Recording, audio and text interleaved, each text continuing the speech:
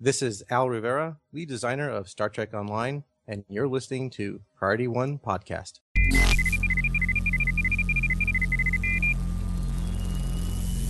Bandwidth for Priority One Podcast is brought to you by Playa Escondida. Ever dreamed of visiting Planet Risa? Well, Playa Escondida is the ultimate beach resort excursion. Visit playaescondida.com to book your ultimate vacation getaway. Command codes verified.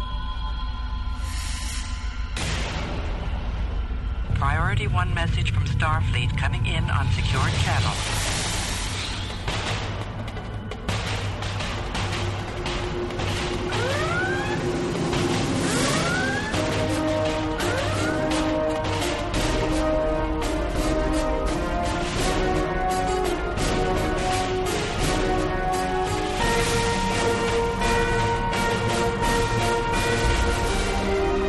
Welcome to Priority One. And now your hosts.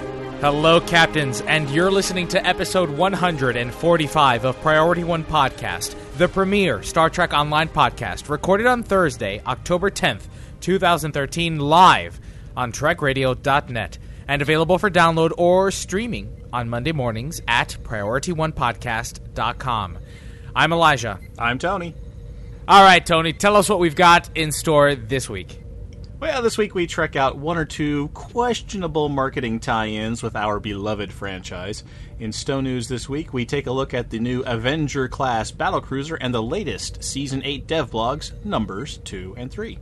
This episode, we have a very special Field Notes segment with a first look at the new Avenger-class battlecruiser. Get the basics from our resident experts on how best to set up this latest ship of the line. Later in the show, we'll open hailing frequencies and see what's incoming from you, our listeners. Captain's Priority One Podcast survives only by your generous real-world donations. Visit PriorityOnePodcast.com for more information on how you can help keep this show moving forward. Splatter Studios continues to produce some amazing Trek-inspired canvas art. Actual paint on actual canvas. Visit PriorityOnePodcast.com for information on how you can get your hands on a one-of-a-kind piece of Trek art. Tony, did you see that three-piece Klingon with the galaxy? I did, and one of our helpful members of the community pointed out on Facebook that we have an incorrect labeling on that three-piece one. I think it's labeled as an Ambassador class versus a Bird of Prey. I believe it might actually be a galaxy. It is a galaxy. It is a galaxy. He's not the most diehard Trek fan. I egged him on to do these because I thought that we had several listeners that would be interested in something like this. So you'll have to pardon these little slip-ups. But the art, nonetheless, is still phenomenal. All right, well, let's get ready to trek it out. Jim, what in places? I don't know. Then let's trek it out. And now, from the Gene Roddenberry spinning in his grave file, Star Trek delivery drivers. That's right, folks. If you live in NYC or San Fran and want to have someone run a sub-$35 errand that you're too busy to run yourself, you can hire a company called TaskRabbit to do your dirty work. And if you're very, very lucky, you'll get that order for free and done by a TaskRabbit in a JJ Trek Starfleet uniform thanks to a special promotion they're running. You see, it's all very natural. When I think, man, I really need someone to pick up a gallon of milk and then put together this IKEA desk, I totally envision a Starfleet officer beaming down from the Astrometrics lab to the 7-Eleven, then hopping a shuttlecraft over to my house, then pulling a 4mm Allen wrench from his space fanny pack and knocking that bad boy out. Am I right? Am I right? Yeah. Well, the only way this could be better is if the whole thing was sponsored by General Electric's Deep-Sea Diving Power Systems division. Like if they could sort of tie it into, I don't know, a YouTube video with John Cho as Sulu on the bridge of the Enterprise, crying out for more power, and getting GE's newest submersible generators online. I mean, what marketing genius wouldn't love that? Right, totally. Okay, all right. You know what? Never mind. I'm sorry. I shouldn't be so sarcastic and negative. I mean, it could be so much worse. I mean, it's not like Paramount and JJ are using our beloved vision of a post-consumerism sci-fi quasi-utopia to promote some kind of I don't know, Japanese air freshener spray or something like that. Oh wait, that link will be in our show notes too. I don't understand what's happening because GE also did this with The Matrix.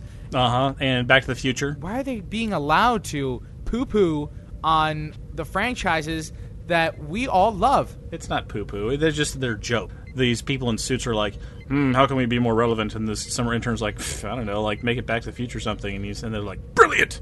I want a $14 million budget and contact all the movie companies and get the rights. Do it. I want it on my desk by Thursday. You know what bothered me most about the GE one? They actually hired Hugo Weaving to act as Agent Smith. Yeah. And it just hurt me. It hurt me because Agent Smith is such a great villain. They got John Cho to be Sulu. That's not Agent Smith, though. Agent Smith has been nominated several times as being one of the best film villains of all time. He's good. I agree. For them to use him in a commercial about networking is just bleh. It's just one of those things where it's like, well, we need some recognizable thing, and we'll connect our high-tech brand to this high-tech movie property that people think is high-tech, and then our high-tech will meet their high-tech, and it'll be all high-tech together, and we'll sell a submersible power generator. This was brought to us by Ben Weiss, right? Ben brought the Tech Rabbits angle to it, and then Elliot, our very own Elliot Tan, brought us the Japanese air freshener, which really has to be seen to be believed. Like many Japanese commercials are more or less ridiculous, but it just sort of kind of hurts to see Star Trek stuff being used to sell air freshener and submersible power generators. Man, that's just as bad as them using Klingons in the new iPhone commercials. Now, it's not. I mean, you see like a Klingon for like half a second, right? Whatever. It's still a Klingon in an iPhone commercial. And actually, I think that was a bit of a jab because clearly Android is the greater Star Trek that's fan. Right. Yeah, there you go. Google is the greater Star Android Trek. is the way of the future. Open source. That's right. It's JJ Trek whose bridge looks like an Apple store. But I mean, for instance, the Google Voice, the whole Google Voice command thing was codenamed Majel for a while because they're all Trekkies over on the Google. Well, their stated goal, actually, Google's stated goal is to have the interface like the Star Trek Library computer where you ask it a question and it gives you an answer. Well, a big thanks to Ben Weiss for bringing a few of these to our attention. Captains, if you've discovered something you think the rest of our listeners would enjoy hearing about, then send it over to us via incoming@PriorityOnePodcast.com. Let's check out what happened in Star Trek Online news. Computer status report. Status. Incoming message. I'm only in the mood for good news today. Our first piece of Star Trek Online news is Season 8 Devblog number 2. According to S. Walrus, lead environment artist for Star Trek Online, the first challenge in building a Dyson sphere was wrapping their minds around the size and scale of this environment. After all, they needed to figure out what the sphere looked like, who built it, and how they would have constructed it. According to Walrus, in the early stages of development, they looked at a lot of Arabic geometric designs for inspiration, playing with the idea that the builders would construct everything with mathematical harmony.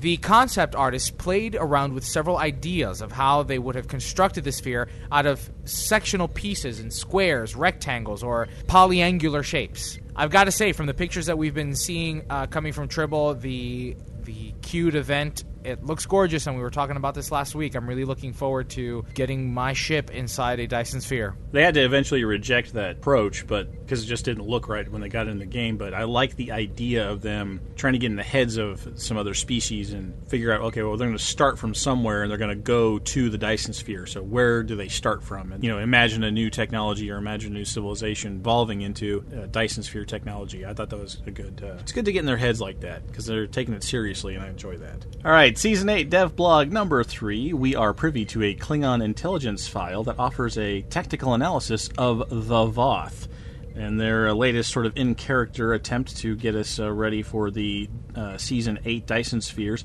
According to the intelligence file, the Voth are not a species Klingons want to engage without a significant chance of gain. The diplomatic options are limited, possibilities of an alliance are low, and the battles will be hard-fought. The dev blog is an introduction to the Voth for those of you who may not remember them from their appearance on Voyager, or those of you who haven't gotten to watch Voyager yet, or those of you that don't want to watch Voyager at all. It's speculated that the Voth are actually descendants of our own prehistoric dinosaurs that escaped the cataclysmic event that wiped them out. However, they're technologically advanced and believe themselves to be superior to most species. All right, Captains, we had a spitfire of dev blogs with Legacy of Romulus, dev blogs number 46, 47, and 48, introducing to us the latest ship of the line, the Avenger-class battlecruiser. This newly commissioned Avenger-class starship, this battlecruiser, is certainly something we haven't seen before, and a welcomed addition to ships offered to captains. We'll save most of our review for our first look in this episode's Field Notes segment, but let's go ahead and talk about some of the basics. You're looking at the C-Store model having a hull strength of 37,500 with a shield modifier of 1. Your bridge officer stations are looking at 1 ensign tactical, so 1 tactical power, 1 lieutenant commander tactical, so 3 powers, 1 commander engineering, so 4 engineering powers, 1 lieutenant science, so 2 science powers, and 1 lieutenant universal, 2 powers of your choice. This ship boasts plus 10 power to weapons as well as plus 10 power to engines. Now, the fleet version of the ship, which was announced simultaneously, has a hull strength of 41,250 and a shield modifier of 1.1. In addition to introducing this newly commissioned ship, we are also introduced to the latest cruiser controls. This ship comes with 3 specific strategies. The first being shield frequency modulation, which boosts the shield regeneration rate and shield hardness of the cruiser. The second is weapon system efficiency, that reduces power drain from weapons by 25% for the cruiser. The third is attract fire, which increases the threat generation. Your threat generation increases while your allies' threat generation decreases, so that you take most of the damage. Now, the ship is designed to be a hard hitter. It's designed to be a tank with a slight bit of a cannon edge. So, in other words, it's slow to move, but can-equipped cannons. It's slower than an escort, but it's got a pretty good turn rate for a cruiser. I'm impressed with its maneuverability, and I only tested it with the base options. Just the standard impulse engines, the Mark 10 or whatever it comes with. It turns pretty good for a cruiser. I found that the base has a bit of a drift to it, more so than I would like. But you are right. You're all right. It's not a whale. It's not a whale. Me personally, I like my escort. Elliot. I know Elliot also got his hands on it today, and he's not a fan of its looks because it's got a bit of a boxy look. It's got a square deflector dish. It looks armored. I like how it looks. It looks mean. It looks like a tank. Yes, it does. It looks like a tank. But we'll save our review for our Field Notes segment. We want to introduce you to the ship and offer you some guidance on how best to configure this ship when you get your hands on it from the C-Store. So stay tuned for that. One other little point that came up, my son was very excited about the Avenger class, and then I told him it was called the Avenger class, and he gave me this funny look. And I said, what's the problem? He goes, there's already an Avenger class in the game. I said, what? He goes, yeah, it's Star Cruiser. I went and I looked, and he was right. There was a Star Cruiser in the game. One of the Star Cruiser variants is called the Avenger class. Well, then I go check today after the show notes. Oh, the Star Cruiser is now the Sentinel class. But they forgot a thing. I took a screenshot of this a little while ago, but they have forgotten to change the tooltip text inside the shipyard. But they need to go back in and fix the tooltip notes for the Avenger class or the Star Cruiser class in the shipyards. So they're doing a little bit of retconning there, but they missed something, and I want to give kudos to my 11-year-old. I was proud of him. I'm raising a true Star Trek nerd. All right, moving on. Let's get into this week's patch notes, shall we? Let's do that. A couple of things. First of all, the Foundry, apparently, they've been exploiting the Foundry again. Those naughty Foundry exploiters have found other ways to get around the system. We've already seen the dilithium rewards time-gated, and then they limited them to a once-per-hour reward possibility for the Foundry. And now, apparently, people have figured out a way to game the time in mission requirement for being eligible for Foundry rewards. So the team has once again had to play whack-a-mole with the people trying to exploit the Foundry.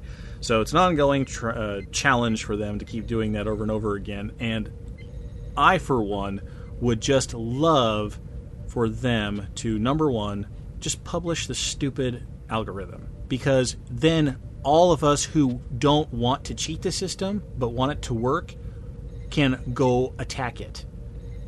You know, right now what's going on is that they're keeping it all secret and stuff. And only the people that want to nail Cryptic to the wall or get over and above what the rewards ought to be, they're the ones that are going in, figuring out the exploit, and then implementing the exploit. And then Cryptic watches their numbers, and they just, oh, God, we got to do it again. Because, you know, we look at our charts, and there's this tail and edge case, and, like, all these people are exploiting it, and, now we got to do it. Why don't they just open it up and just say, here's our algorithm, everybody go pick it apart? Because then not only the people who want to exploit it and, you know, get the extra rewards will go after it, but also the people that would like to see the Foundry become something, useful, something that's going to be an integral part of the gameplay and the economy, and something that people can go play and enjoy, whether they want pew-pew missions like you and Elliot, or if they want great stories like me. Let everybody take a crack at this thing. There are a ton of smart people out there. I mean, we were just talking before the show, Elijah. You know, you're saying, oh, yeah, we're going to do an interview with somebody to do the Avenger. And you named off like 3 or 4 people. They're all people who've been on the show before, and they're all smart people that look into the system and get down to the weeds and this stuff and look at the numbers. Those are the kind of people we need looking at these algorithms to see what can be done, you know, what kind of cheating could go on. And I understand from a business standpoint that that's a really bad idea, you know, to sort of, well, now if we just throw it open. But, you know, it's going to happen anyway. And time and time again, that's been proven. They fix it, and then somebody goes and exploits it. And then they got to fix the exploit. And then somebody figures out a way to exploit that. Let's just take a shortcut. Let's just get it out there and make it open to everybody to exploit as they wish. And let's crack down on it altogether.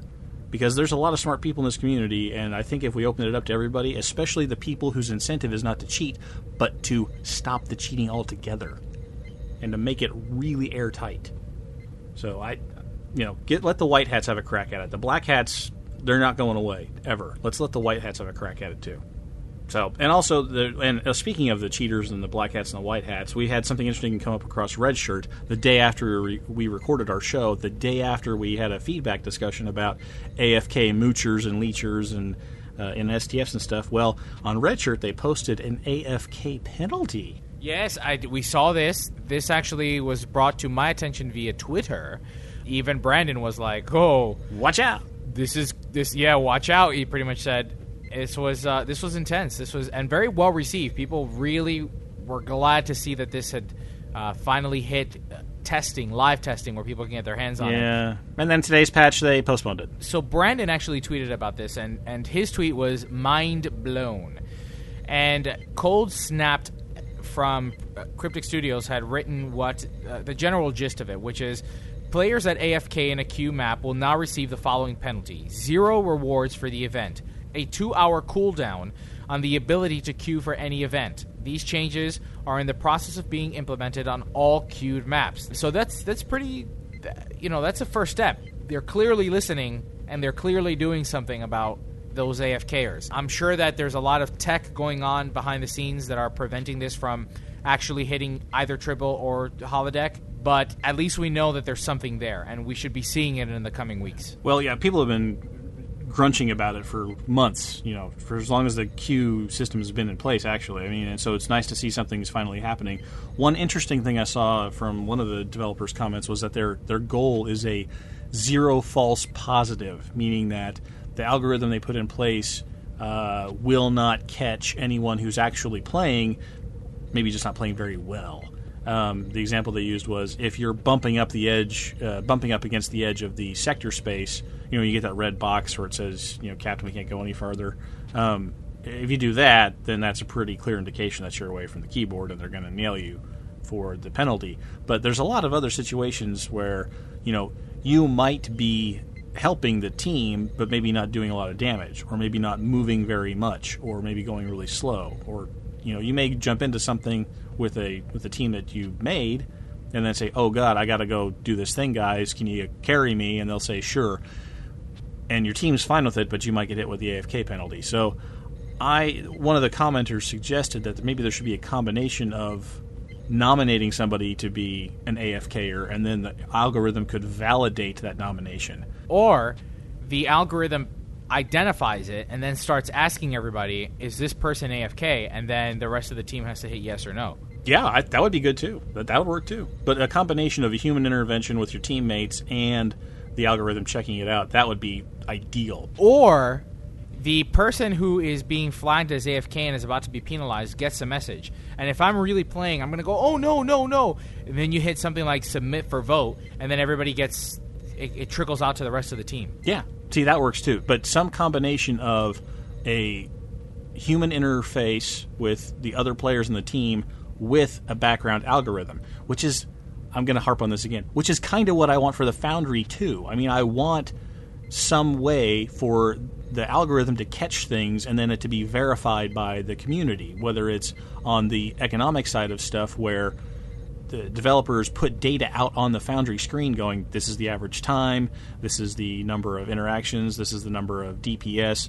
Is this thing worthy of Foundry rewards? And it can be upvoted or downvoted. But more data from the game to the player is, I think, ideal. All right, well, that wraps up Star Trek Online news for this week. Let's take out the Avenger for a shakedown cruise around the block with this episode's Field Notes segment. I'm sure there is an answer. Well, better get some facts. And joining us this episode is Epsilon with a very unique look at the new Avenger battlecruiser that just hit the C-Store on Thursday, October 10th. Very many people are excited about this ship. There's been a lot of buzz about it, and we wanted to give captains a first look at the ship with an outline of how best you can lay out the Avenger class. Epsilon, thank you so very much for joining us this episode again. It's a pleasure to be here. All right, let's talk about the Avenger class ship. Tell us, what makes this ship attractive? Is it the hull? Is it the ability to cloak or load cannons? The new consoles? Well, the cloaking ability is always a welcome option to have on a ship, although I would say that the cloaking device under most circumstances isn't useful for the player. Lots of people who are used to playing Romulans at this point love their battle cloaks, being able to come in and out, but this cloak is your traditional style. You have to be out of red alert in order to activate the cloak, and still have a 15-second cooldown if you're going to be trying to activate the cloak after using it. You will get a little bit of extra burst damage, and if you're using your Romulan operatives in your tactical slots, you will be in good shape to get that extra bonus damage out. But in most conditions, other than PvP, I would generally recommend against using the cloak on this ship. What about the new console that comes with the ship? Well, the new console, the Variable Auto-Targeting Armament, or VADA for short, is a console that creates two targetable projectiles, much like Bioneural warheads, except instead of shooting off anti-proton-style energy damage, it fires off two different types of kinetic damage or a type of tachyon damage based on what cruiser communications ability you're using on your ship, in this case the battlecruiser or the fleet battlecruiser. This VADA can only be used on those two varieties of ships, so you'll have to figure out where you want to put it, generally an engineering or science slot, because you're going to be busy using your tactical slots for doing a lot more damage. These projectiles will fire off their own mini projectiles. In the case of the weapons mode, you'll be firing off quantum, you'll be firing off chronoton projectiles if you're using the movement enhancer, or if you're boosting your shields, you'll be taking down your enemy shields a little bit faster with its tachyon projectiles. Like the Bioneural warhead, which has a 1-minute cooldown, for these two projectiles you'll be getting a 2-minute cooldown. When you want to use them, make sure that you're firing out of your front 90-degree arc. Alright, now, what separates the C-Store base version from its fleet upgrade? Well, when you buy the C-Store version, the 2500 Zen version, you get access to the VADA console. When you buy the fleet version, you have access to a second science console, 10% more base hull, and shields. I'd say, generally speaking, the fleet is your better option. It lets you get a little bit of extra survivability, not that you need it. The cruiser is actually surprisingly sturdy for the amount of damage that it puts out. You also get an extra cosmetic option. You have the ability to have more flat pylons rather than the upward sweeping pylons of the base version.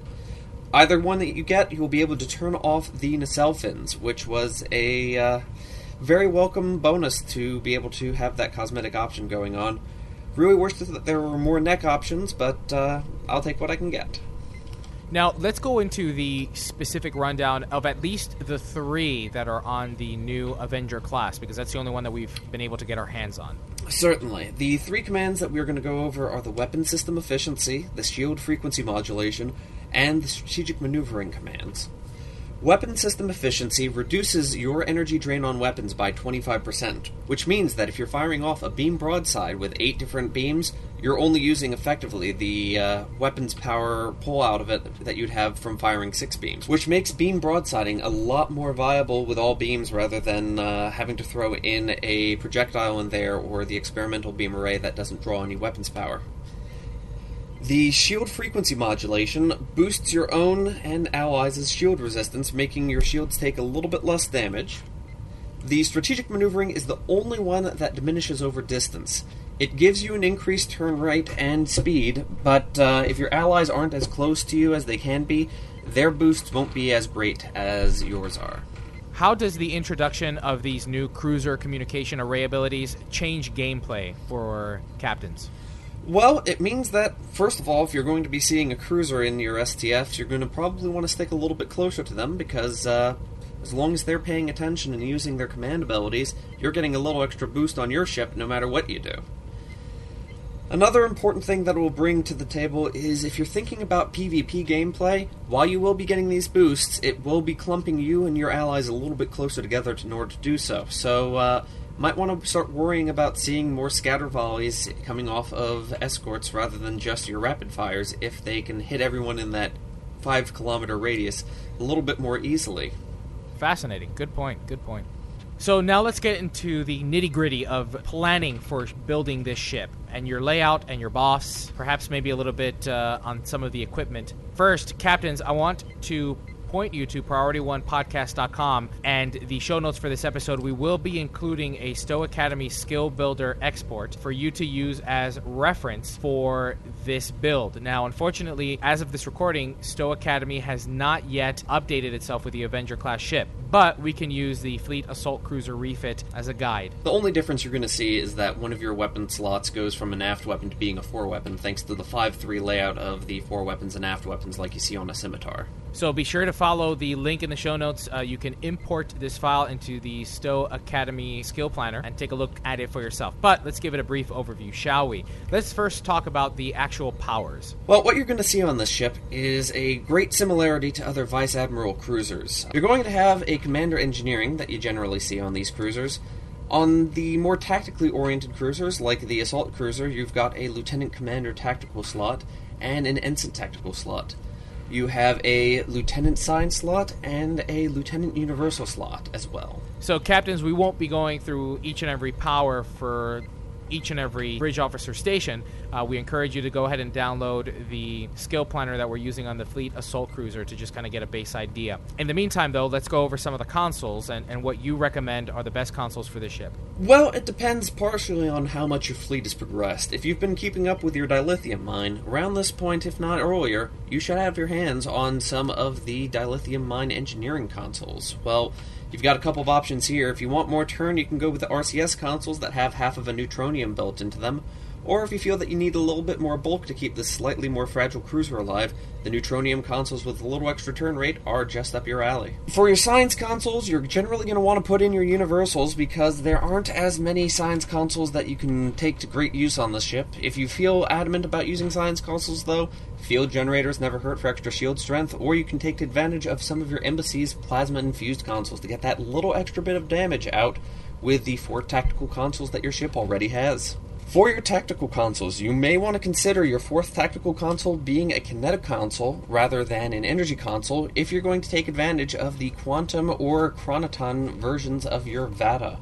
Now, the ship only has a single science slot, correct? That's correct. If you're looking at the base version of the battlecruiser, the one that you get out of the C-Store, you're not looking at any sort of reduction in your damage capabilities because you're still looking at 4 tactical consoles, and the only thing that you lose out on, a little bit of hull, a little bit of shields, and one of your science consoles.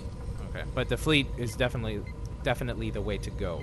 Well, I'm going to make the suggestion that I make for anyone that's playing this game and wants to buy fleet ships.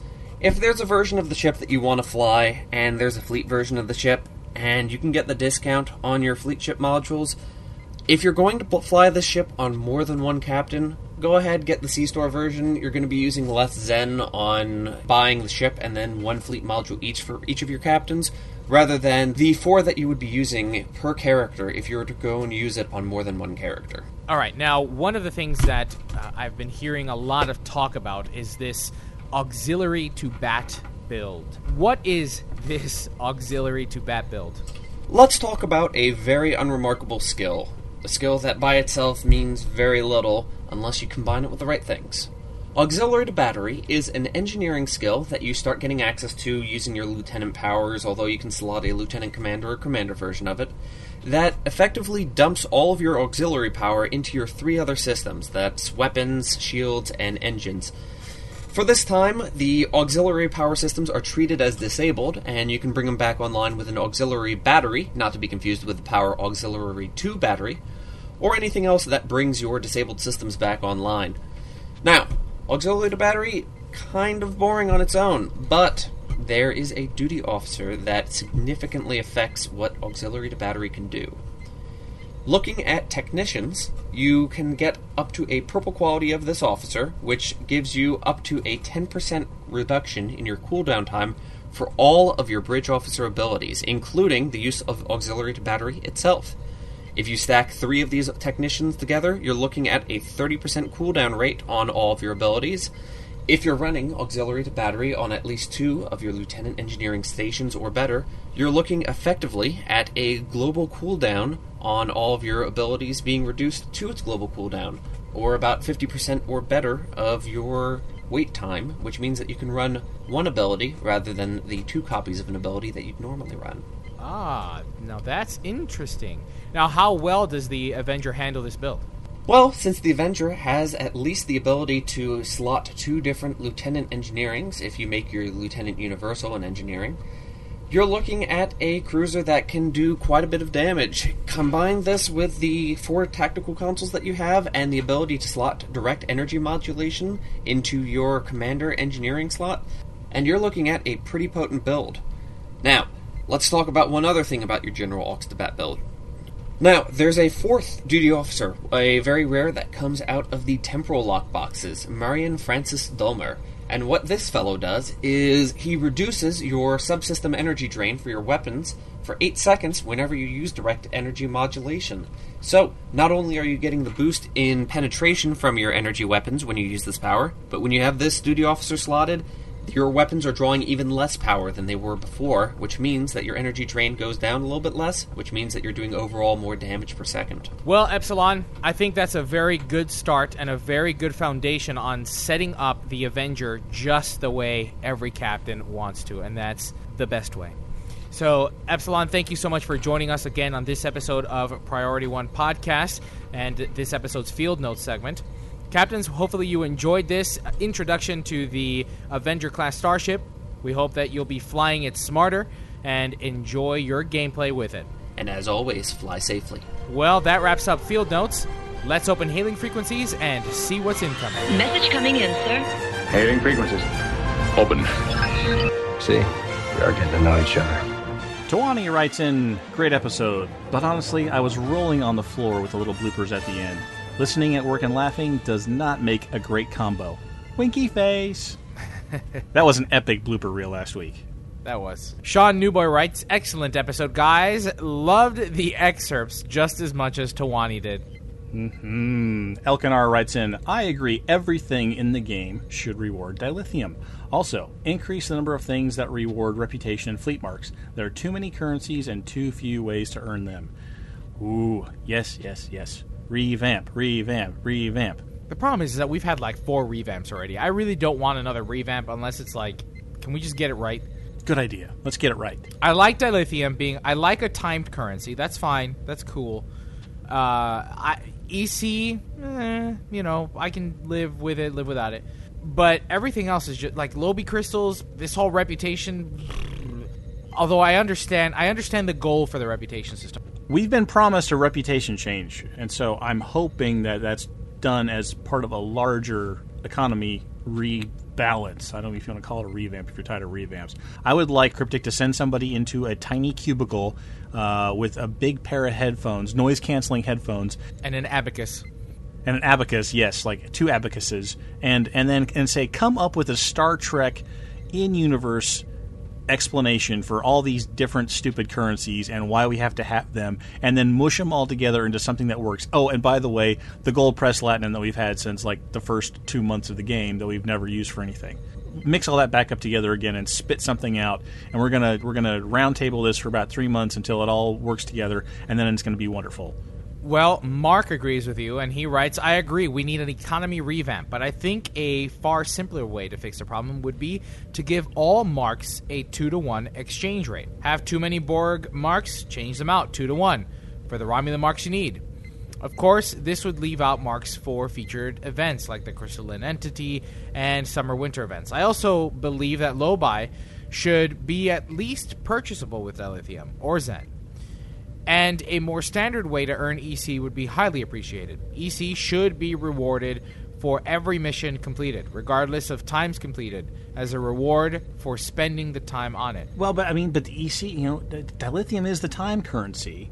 And on featured events like the Crystalline Entity, you don't get marks, you get chunks of stuff, like shells or shards or favors or whatever. I mean, but that in and of itself is a type of currency. I know. You gotta earn that to... Exactly.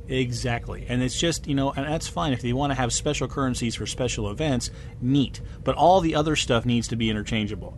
Lobi, dilithium, fleet marks, reputation marks. I mean, we are supposed to be in a galactic economy, right? And I know the Federation is supposed to have money and all that kind of stuff. All right, fine, that's all fictional stuff.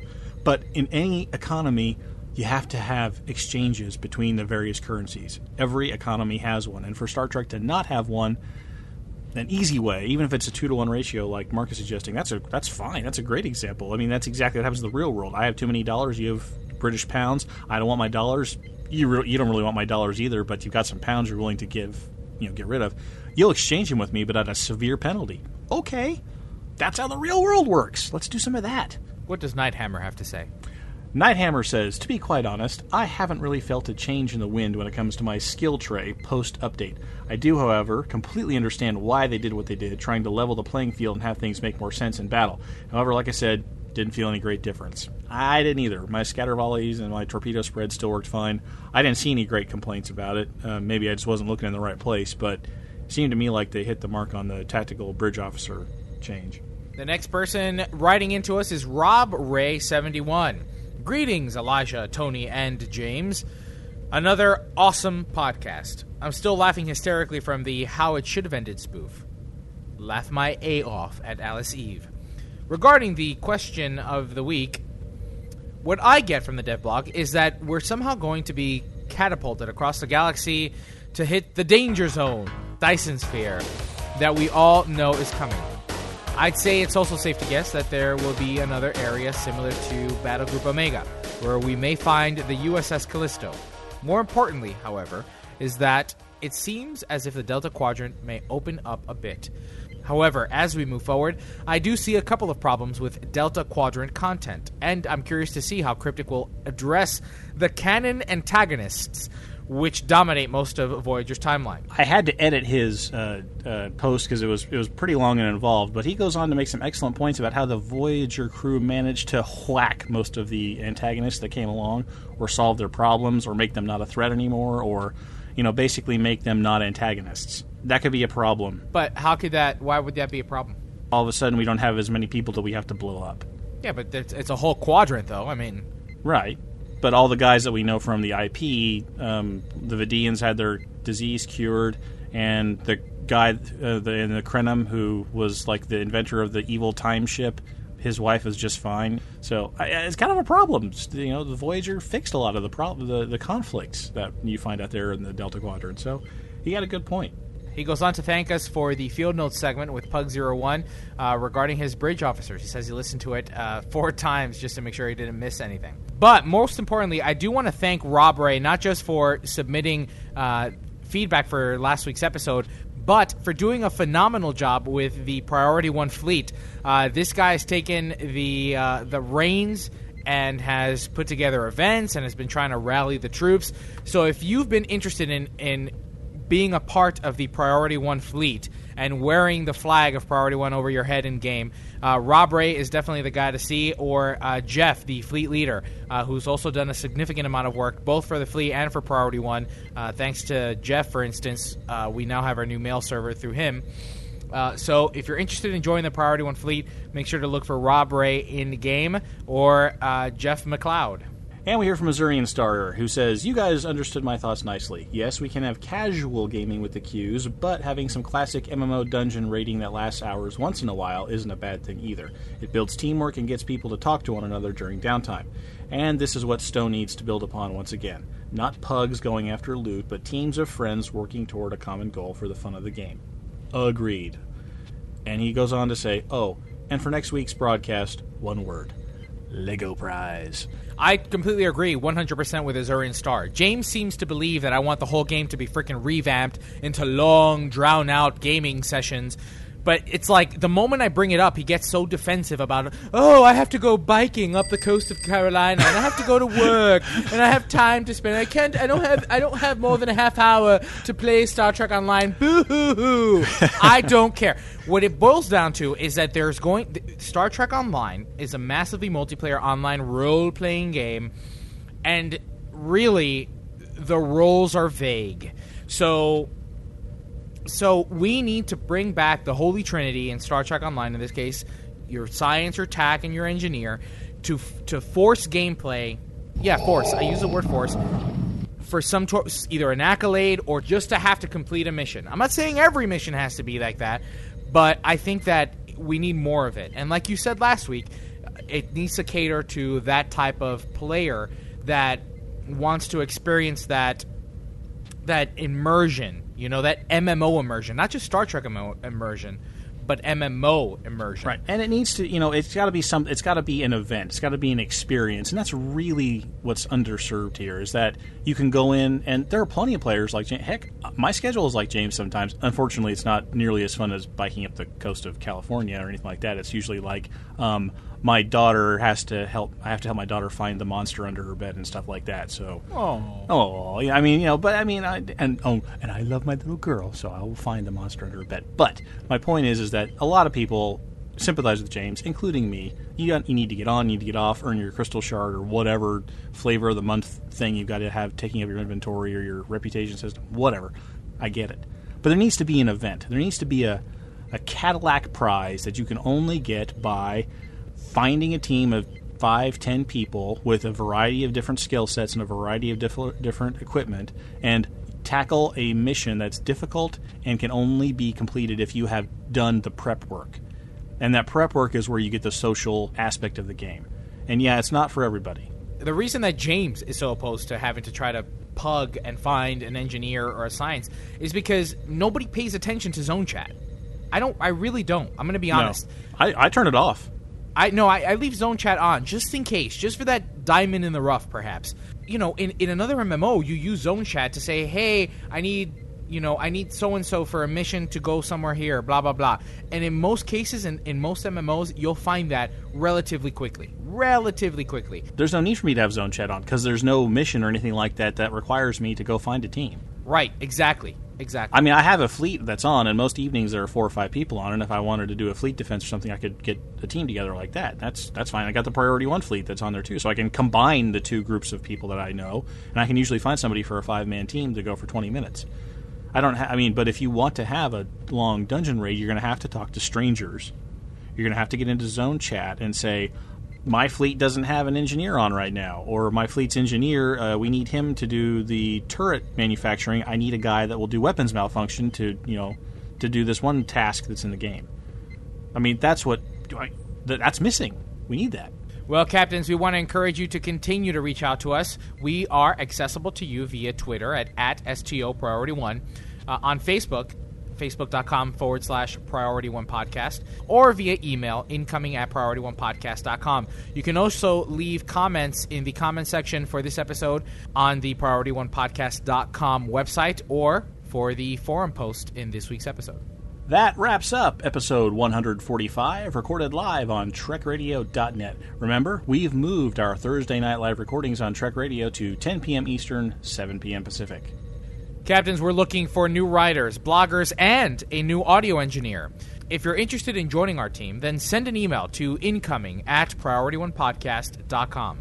As you know, we love hearing from you, our loyal listeners. If you have a suggestion, idea, or topic for any of our segments, or if you have general feedback about this episode, our email address is incoming@PriorityOnePodcast.com. And as a matter of fact, all you people, we'll be posting a thread asking for your questions to ask STO lead designer Al, Captain Gecko, Titanium Ass Rivera.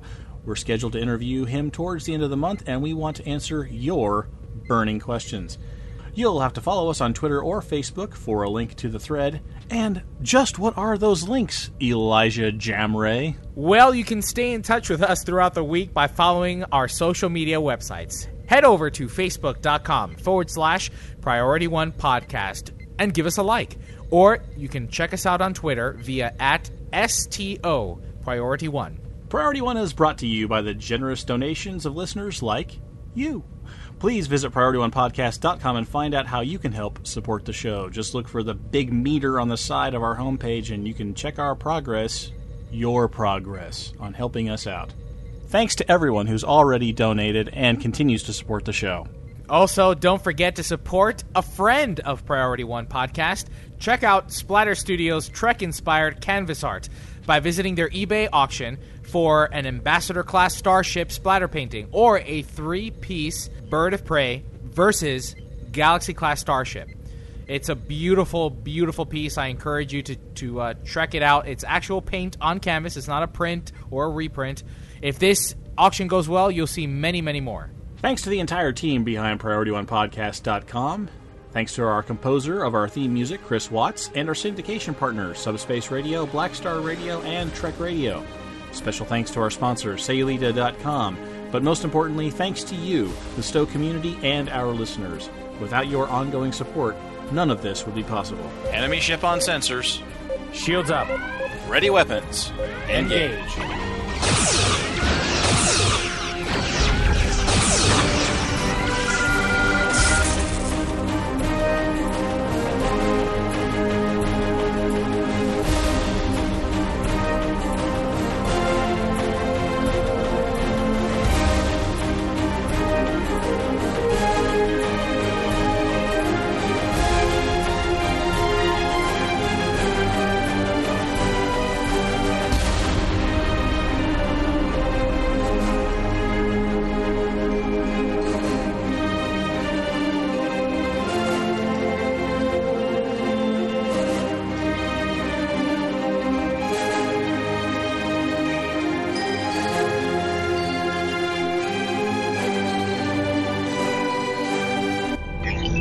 Transfer complete.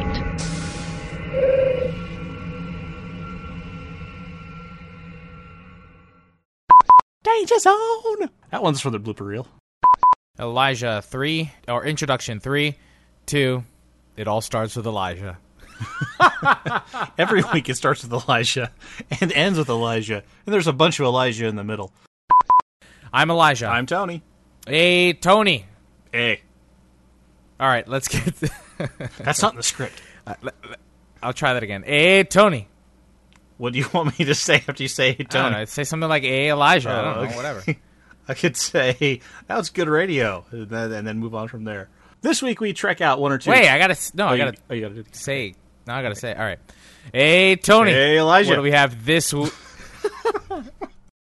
It looks gorgeous, and we were talking about this last week. I'm really looking forward to getting my ship inside a Dyson Sphere. I'm glad someone caught that. I didn't catch it. What'd you say? I said getting my ship in a Dyson Sphere. That's the newest euphemism.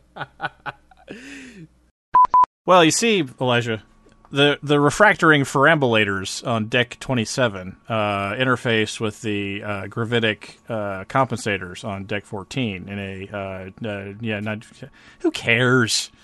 It looks mean. It looks like a warthog. I'm calling it the warthog. Actually, let's pull up that tweet. I want to pull up that tweet and talk about it. Hey, everyone. I'm going to talk into the microphone while Elijah pulls up a tweet. That's right. This is Tony's pulling up a tweet time with Elijah, and Elijah's tweeting.